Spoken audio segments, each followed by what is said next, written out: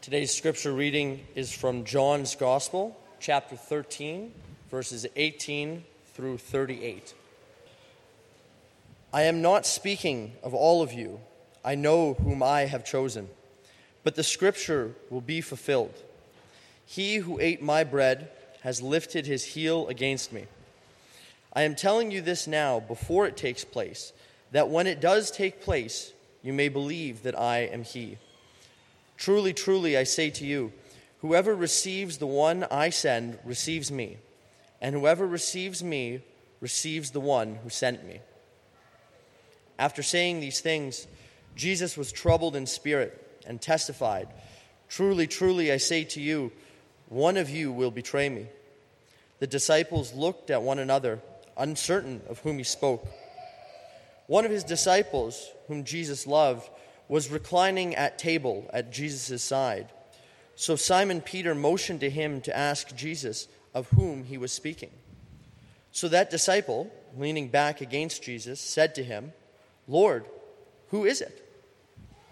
Jesus answered, It is he to whom I will give this morsel of bread when I have dipped it. So when he had dipped the morsel of bread, he gave it to Judas, the son of Simon Iscariot. Then, after he had taken the morsel, Satan entered into him. Jesus said to him, What you are going to do, do quickly. Now, no one at the table knew why he said this to him.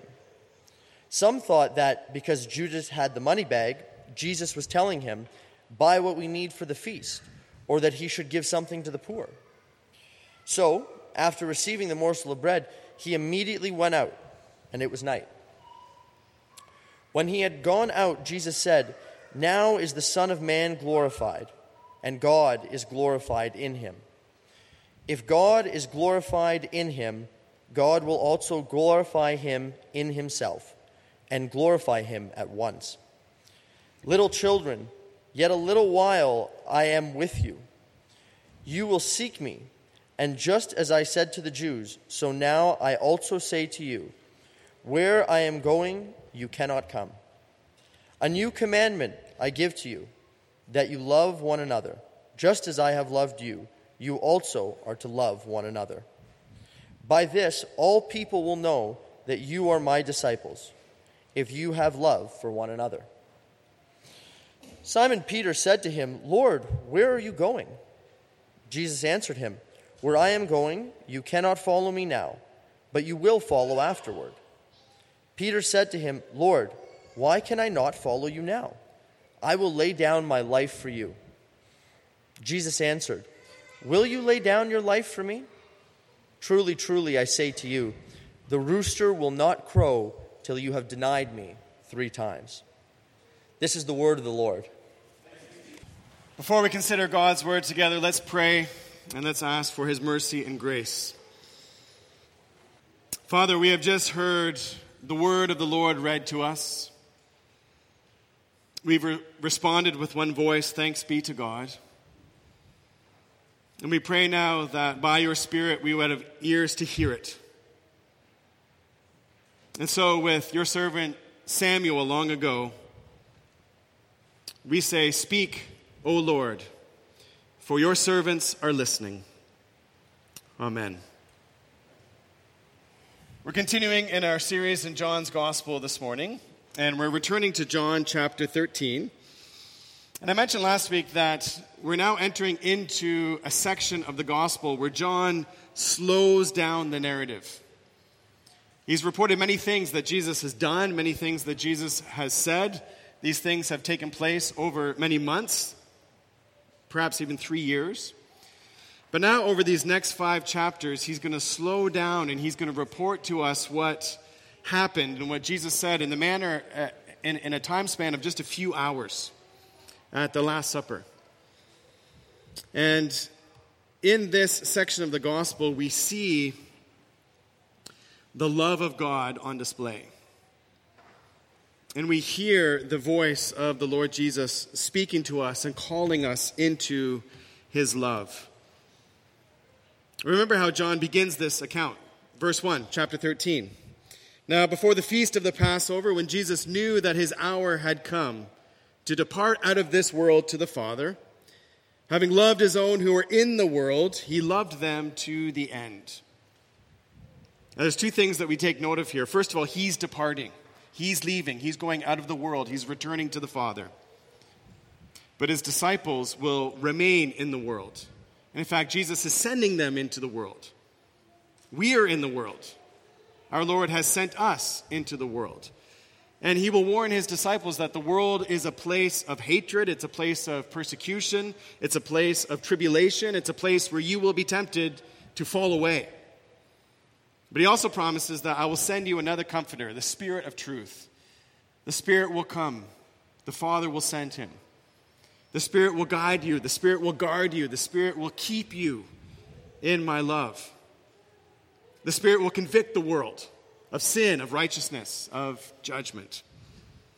And John begins this account by saying, having loved his own who were in the world, he loved them to the end. And we see in chapter 13, and as we read on, we'll see that this is the great theme of this section, the love of Jesus for his disciples, the love of Jesus for his followers. And there's a wonderful little detail that John gives us. He refers to himself, he's the gospel writer. He refers to himself in verse 23 as the beloved disciple. I'm the one who thought he was reclining at table at Jesus' side. And that term, the side, appears in only one other place in the gospel, and it's at the very beginning of the gospel. John chapter 1, verse 18. No one has ever seen God, John says. So the Son has come to make known the Father, to make known the heart of the Father, the love of the Father. And now John tells us that he's the beloved disciple, and he's resting at the heart of Jesus. He's the one that reveals the love of the Son. And as we know the love of the Son, we know the love of the Father. And especially in this section of the gospel, it's the heart of the gospel. And what is made known to us is the Son and the love of the Son. And we'll consider that this morning, the love of the Son. And the implications of that is glorious. But before we consider that love, we need to confront the darkness of this text. Because this text confronts us with Judas, confronts us with the betrayal of Judas.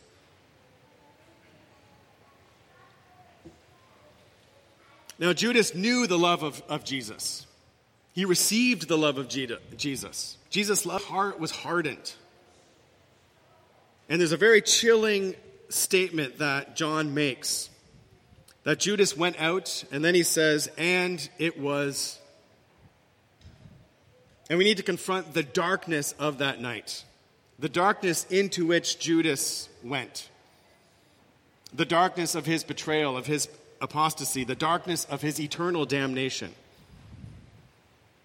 And it's a darkness that we need to confront because it's not a distant darkness and it's not a hypothetical darkness. It is a real darkness and it's close. So yes, we will come into, and this passage invites us into the glorious light of the love of Christ, but we also need to confront the darkness. So we're faced with Judas, one of the 12.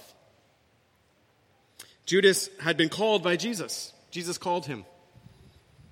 Judas had served with him for 3 years, day and night, living with Jesus, walking with Jesus. We're told that the disciples were reclining at table, and it's helpful to be aware of how people ate at that time. I presume that most of us have a dinner table. We've got chairs. We sit at the table. Now, some of you may come from other cultural backgrounds where you don't sit at a table. You recline, as the disciples here reclined. But it doesn't say they sat at table, they reclined. And the table was very, very low to the ground. And the disciples would have been lying down on the ground facing the table. And usually you would lean on your left hand and you would eat with your right hand. Now, we're told that John, the beloved disciple, is at Jesus' side. And at one point in the dinner, he leans back against Jesus and asks him a question. So he's on the right of Jesus. He leans back to Jesus. He asks him a question. But then we're told that Jesus gave Judas the morsel of bread. That probably means that Judas was on the other side. He's right beside Jesus. Now, John tells us what happened. After Jesus had washed his disciples' feet, he resumed his place, and his heart is troubled. We pick it up in verse 21. After saying these things, Jesus was troubled in his spirit and testified, "Truly, truly, I say to you, one of you will betray me." The disciples looked at one another, uncertain of whom he spoke. That's important. Judas wasn't obviously the betrayer. When Jesus made that announcement, everyone didn't think to themselves, "Oh, it's Judas. We know it's Judas." So he wasn't obviously the betrayer. There wasn't anything about him that revealed him to be the one who would betray him. One of his disciples, whom Jesus loved, was reclining at table at Jesus' side. So Simon Peter motioned to him to ask Jesus of whom he was speaking. Presumably Peter is sitting across the table. So he makes a motion to John. "John, ask him, who is it?" So that disciple, leaning back against Jesus, said to him, "Lord, who is it?" Now, we might imagine him whispering that question, quietly asking him. Because it's clear in what happens that after this that the disciples don't know why Judas is going out. So it seems that what we're reading here is a conversation that only John and Judas heard. Jesus is in the middle, John on one side, Judas on the other. Jesus answered, "It is he to whom I will give this morsel of bread when I have dipped it." There's Jesus holding a piece of bread. So when he had dipped the morsel, he gave it to Judas, the son of Simon Iscariot. Then after he had taken the morsel, Satan entered into him. Now John tells us that Jesus was deeply troubled in his spirit. And he was deeply troubled in his spirit because of Judas. And because he loved Judas. He had called Judas. And think of all of the time that he had spent with Judas, teaching him, praying for him, praying with him. We can imagine many times of just one-on-one conversation with Judas. And then at this meal, he has just washed the feet of Judas. And then he takes that morsel of bread. Now it's a morsel, it's a piece. It's a piece that's been broken. He took bread, he broke it, he gave it. He dipped it, there's wine. And he gave it to Judas. There's a very clear echo of what we read in Ruth chapter 2, when Boaz invites Ruth to his dinner table. And Boaz is a type of Christ. And he invites Ruth to come and eat at his table. And he says, "Come and take a morsel of bread, dip it in my cup. Take my bread dipped in wine." That's what Boaz says to Ruth. And it's a sign of love, it's a sign of friendship, it's a sign of intimate fellowship. So Judas has been given a place right beside Jesus. Jesus has washed his feet. Jesus has just given him this morsel of bread dipped in wine. All of these things are a sign of Jesus' love for Judas.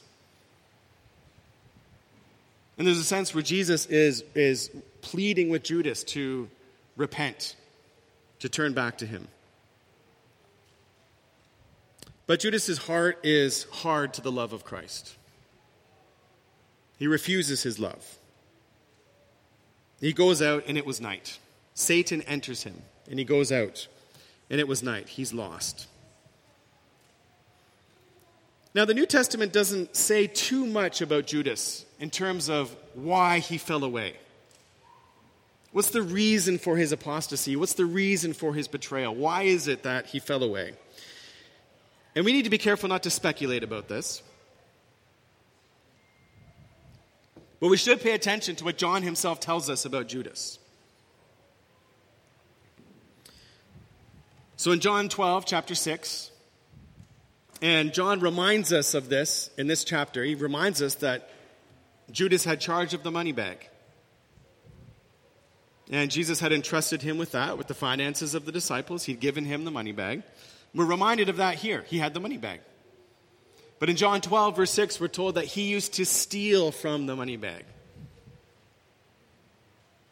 So we know that about Judas. He's a thief. Now, none of the disciples knew this about him, not till afterwards. So Judas had a secret sin, an unconfessed sin. And his heart was turning towards money, starting to serve another master. But also in John chapter 12, he's the one who stands up and rebukes Mary for anointing Jesus' feet. He accuses her. And there we see that his heart isn't only turned after money, it's turned against his brothers and sisters. It's turned against the others that are with Jesus. And he accuses her. Just as Satan is the accuser, so Judas accuses. And then at the beginning of John 13, we're told that the devil had put it in his heart to betray Jesus. And we see this descent. He has a secret sin, an unconfessed sin. And his heart is turned towards money. He's starting to serve another master. And then his heart is turned against others. It's turned against the other followers of Jesus. And then finally, Satan puts it in his heart to betray Jesus. His heart finally turns against Jesus himself. And in verse 27, we read that Satan entered him. He's possessed. He's lost. It was night.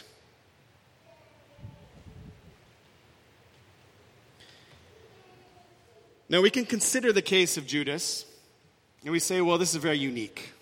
Judas is unique. But he's not. And the darkness of that night is not some distant darkness. It's not some hypothetical darkness. It's a very real darkness, and it's a very near darkness. And consider what we see in the life of Judas. A secret sin. An unconfessed sin.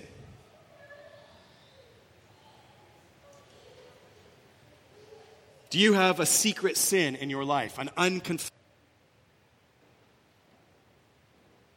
And then we see in Judas turning against Mary the way he does. Is your heart turned against your brothers and sisters or a brother and sister in the church? Is there resentment in your heart? Do you find an accusatory spirit in your heart, a judgmental spirit in your heart towards others? And as Judas lived with that unconfessed sin, and as it took root in his heart, and as it turned him away, and as it turned him against others, it soon turned him against the Lord Jesus himself, and it will turn you against the Lord Jesus. He's not the only one to leave. And think of what we see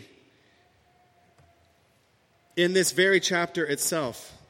Judas sitting at table with Jesus. Judas having been washed. Maybe you've been baptized.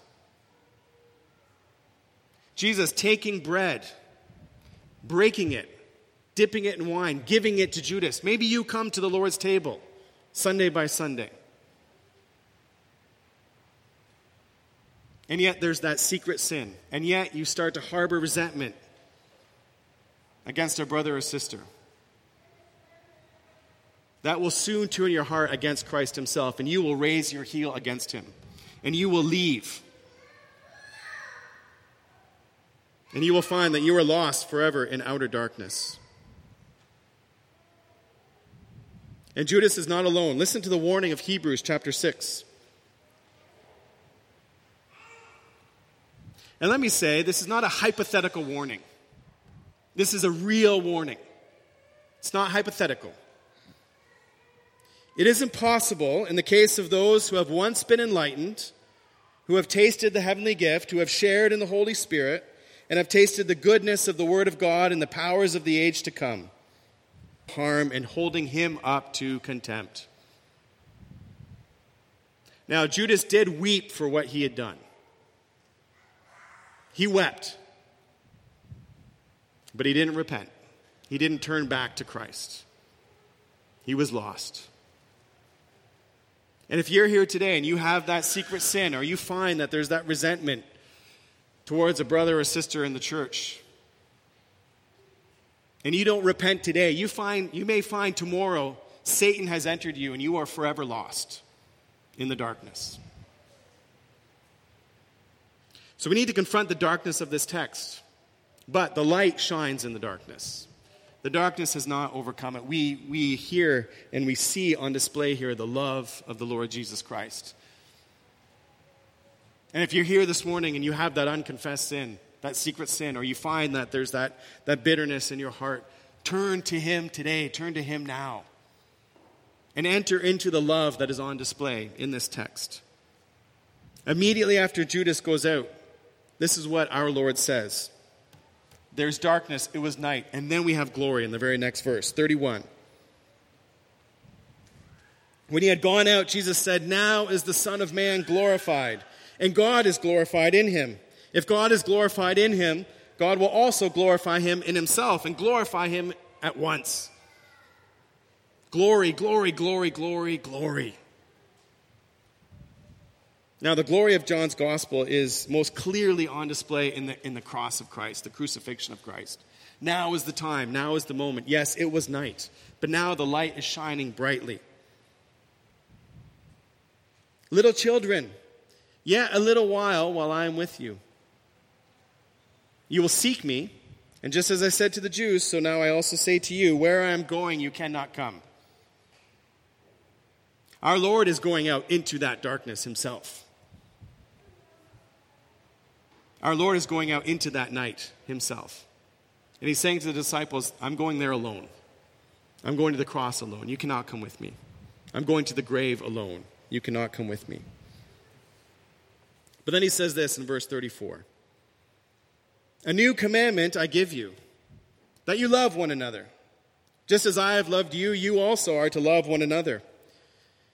By this all people will know that you are my disciples, if you have love for one another. As we consider the cross is like a diamond. And I was talking to someone recently about diamonds, about engagement rings. And I remember doing research on diamonds when I was buying an engagement ring for Megan. I was fascinated by what there was to know about diamonds. As far as I was concerned, when I started out this research, you just need, a big one, a big diamond. That's the goal. But then I did some research, and it's like, well, size, yes, is a factor. That's one of the criterion, but there's other things to consider. You need to consider the color of the diamond. You need to consider the clarity of the diamond. You need to consider the cut of the diamond. And if you have a diamond that's clear and you have a diamond that's well cut, it may be a little bit smaller, but that diamond is going to sparkle. That's what you're after, the sparkle. And there is a sense where as we reflect on the cross of the Lord Jesus Christ, it is like a diamond. It radiates with the glory of God, with the light of God. And so there are many aspects of the cross that we ought to meditate upon. But the aspect of the cross that comes through here, and the glory that's revealed in the cross, is the glory of the love of God. As I have loved you, you ought to love one another. And remember what the Apostle Paul says in Romans 5, verse 8. God shows his love for us in this, that while we were still sinners, Christ died for us, while we were still sinners. What we see on display in the cross of the Lord Jesus Christ and his crucifixion is the love of God for sinners. Now, Judas was a sinner. Peter was a sinner. Judas refused the love of Christ. But Peter received the love of Christ. And the love of God for sinners is on display in this passage. And the love of God for sinners is offered to you today. I'm a sinner. God demonstrated his love for me in this. That when I was a sinner, Christ died for me. And here our Lord says, if you know that love, if you have received that love, then you ought to love one another. He says, a new commandment that I give you, that you love one another. Just as I have loved you, you also ought to love one another. Now notice even how he's articulated that commandment. Just look at that verse 34. He says, you ought to love one another. And then he says it again. You ought to love one another. But in between that double commandment, love one another, it says in the very middle, just as I have loved you. And even the way that he's phrased the commandment tells us that the heart of the commandment is his love, example of Jesus. Just be like Jesus. Go do what Jesus did. That's not the heart of this commandment. The heart of the commandment is, as I have loved you, as you know my love, as you receive my love, as you abide in my love, so love one another. Now, we may have a temptation, and we can even see this in Peter. All right, I'm on it. I'll go do it. I'm going to go love. I'm going to love like you love. But the love that we have for one another and the love that he commands us, and this is why it's a new commandment, is grounded upon and it flows from his love for us. And only as we know his love and abide in his love can we then love one another. And so we have here the reminder that we are to abide in the love of Christ, remain in the love of Christ. And even in this chapter itself, we see how we do that. How is it that we abide in the love of Christ? Well, first, we abide in his word.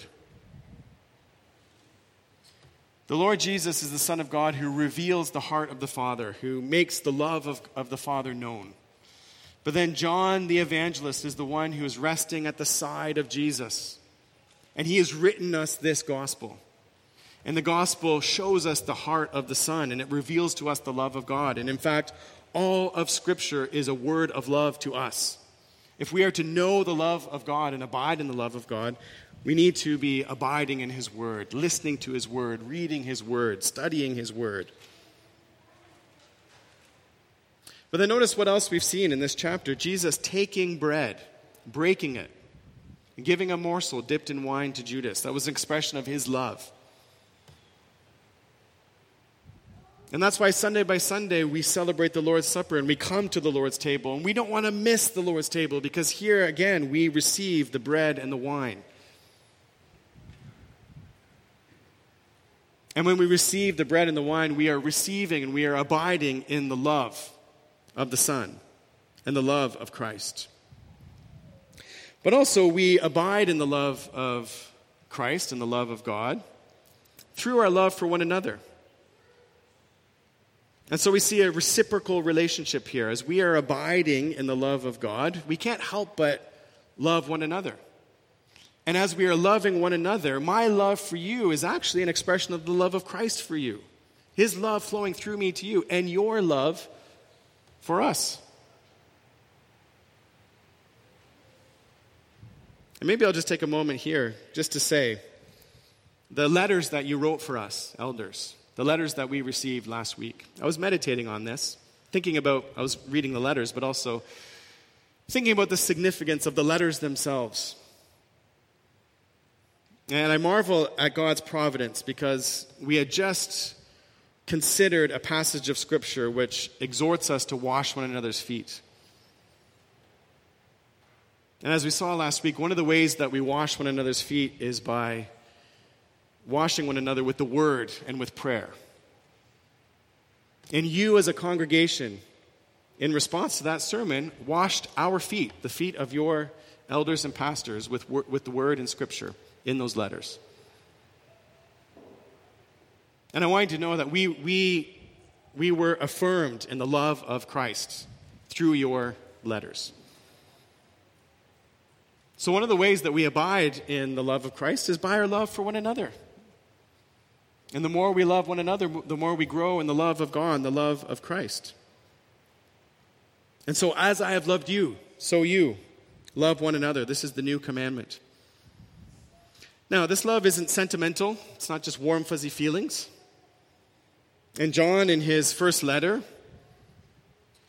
you should really read the whole letter, because that's an exposition of what it means to love one another. But in the middle of that letter, he says this, 1 John 3:16. By this we know love, that he laid down his life for us. Yes, the love of God is manifest in the cross of Christ. And we ought to lay down our lives for the brothers. It's not sentimental, it's sacrificial. But if anyone has the world's goods and sees his brother in need, yet closes his heart against him, How does God's love abide in him? Little children, notice that phrase, little children.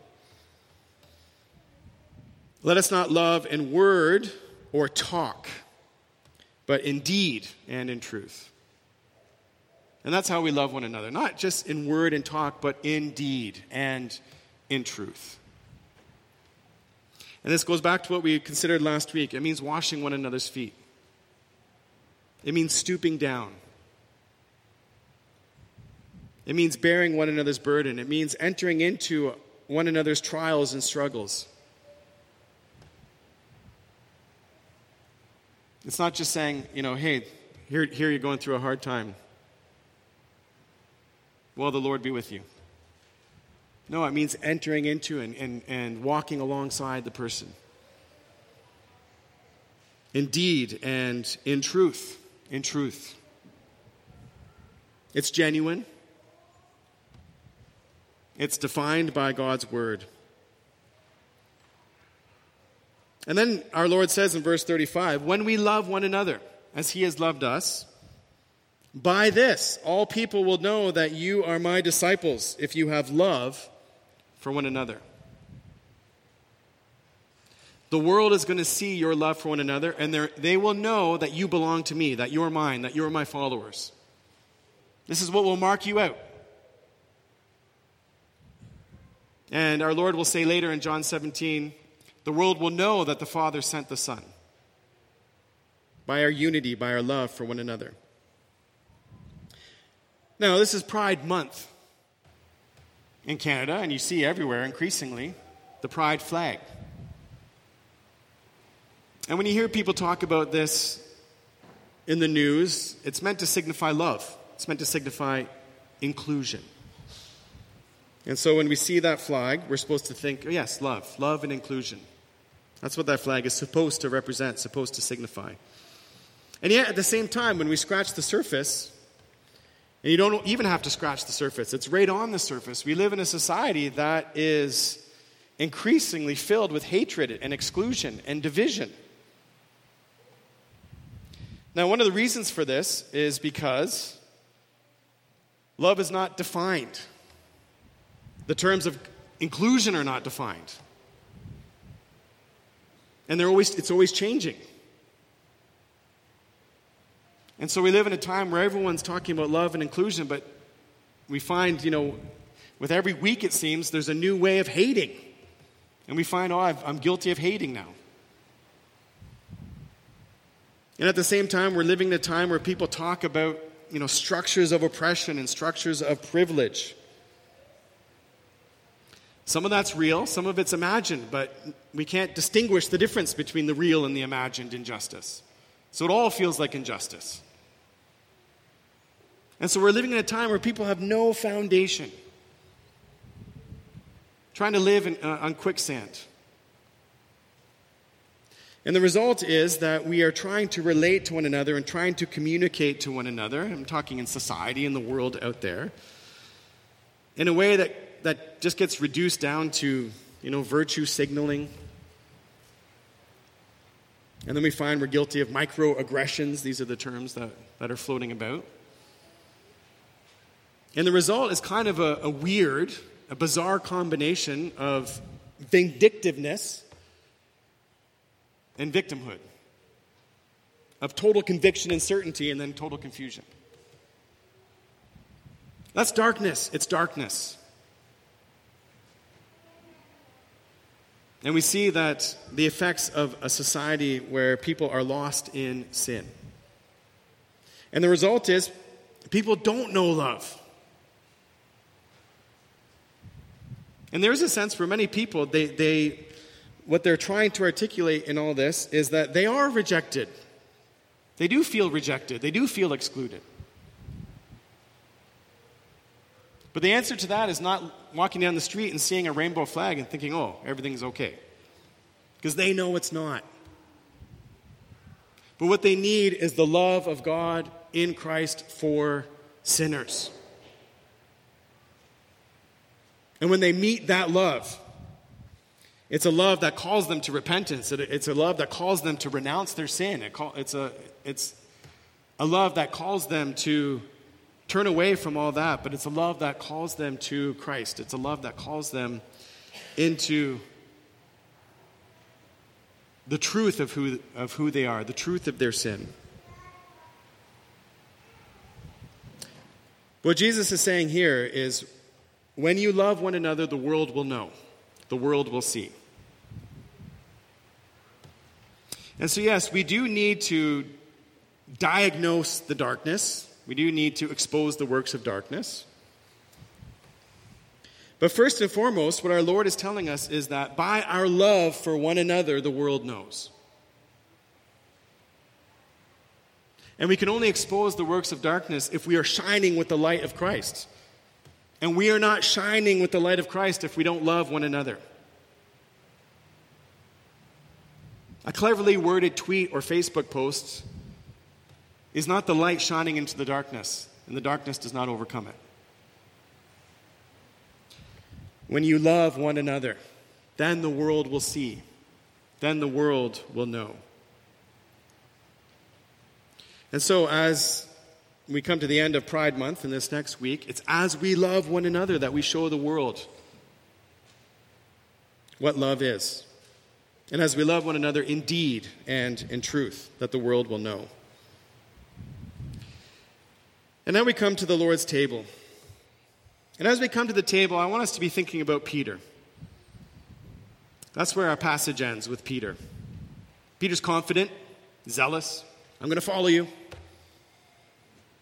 And our Lord says to him, no, Peter. In fact, before the rooster crows, you will have denied me 3 times. But Luke tells us that when our Lord made that prediction to Peter, that this is what's going to happen, he also said this. Luke 22, 31 and 32. Simon, Simon, behold, Satan demanded to have you, that he might sift you like wheat.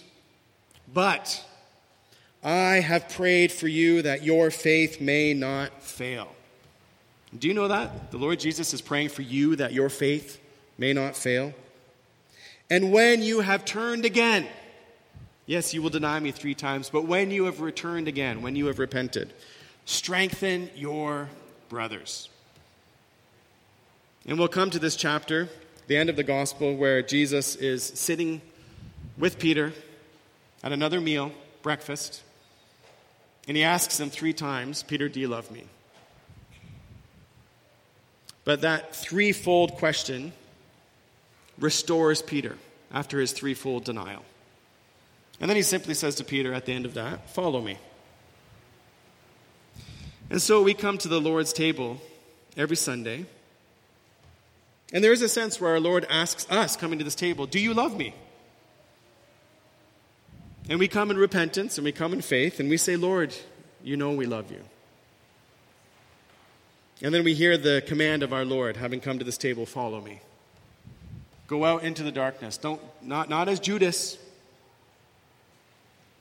but go out into the darkness as those who love one another. And having received my love in this meal, love one another. And as you love one another, the world will know that you are my disciples. Let's come to the Lord's table.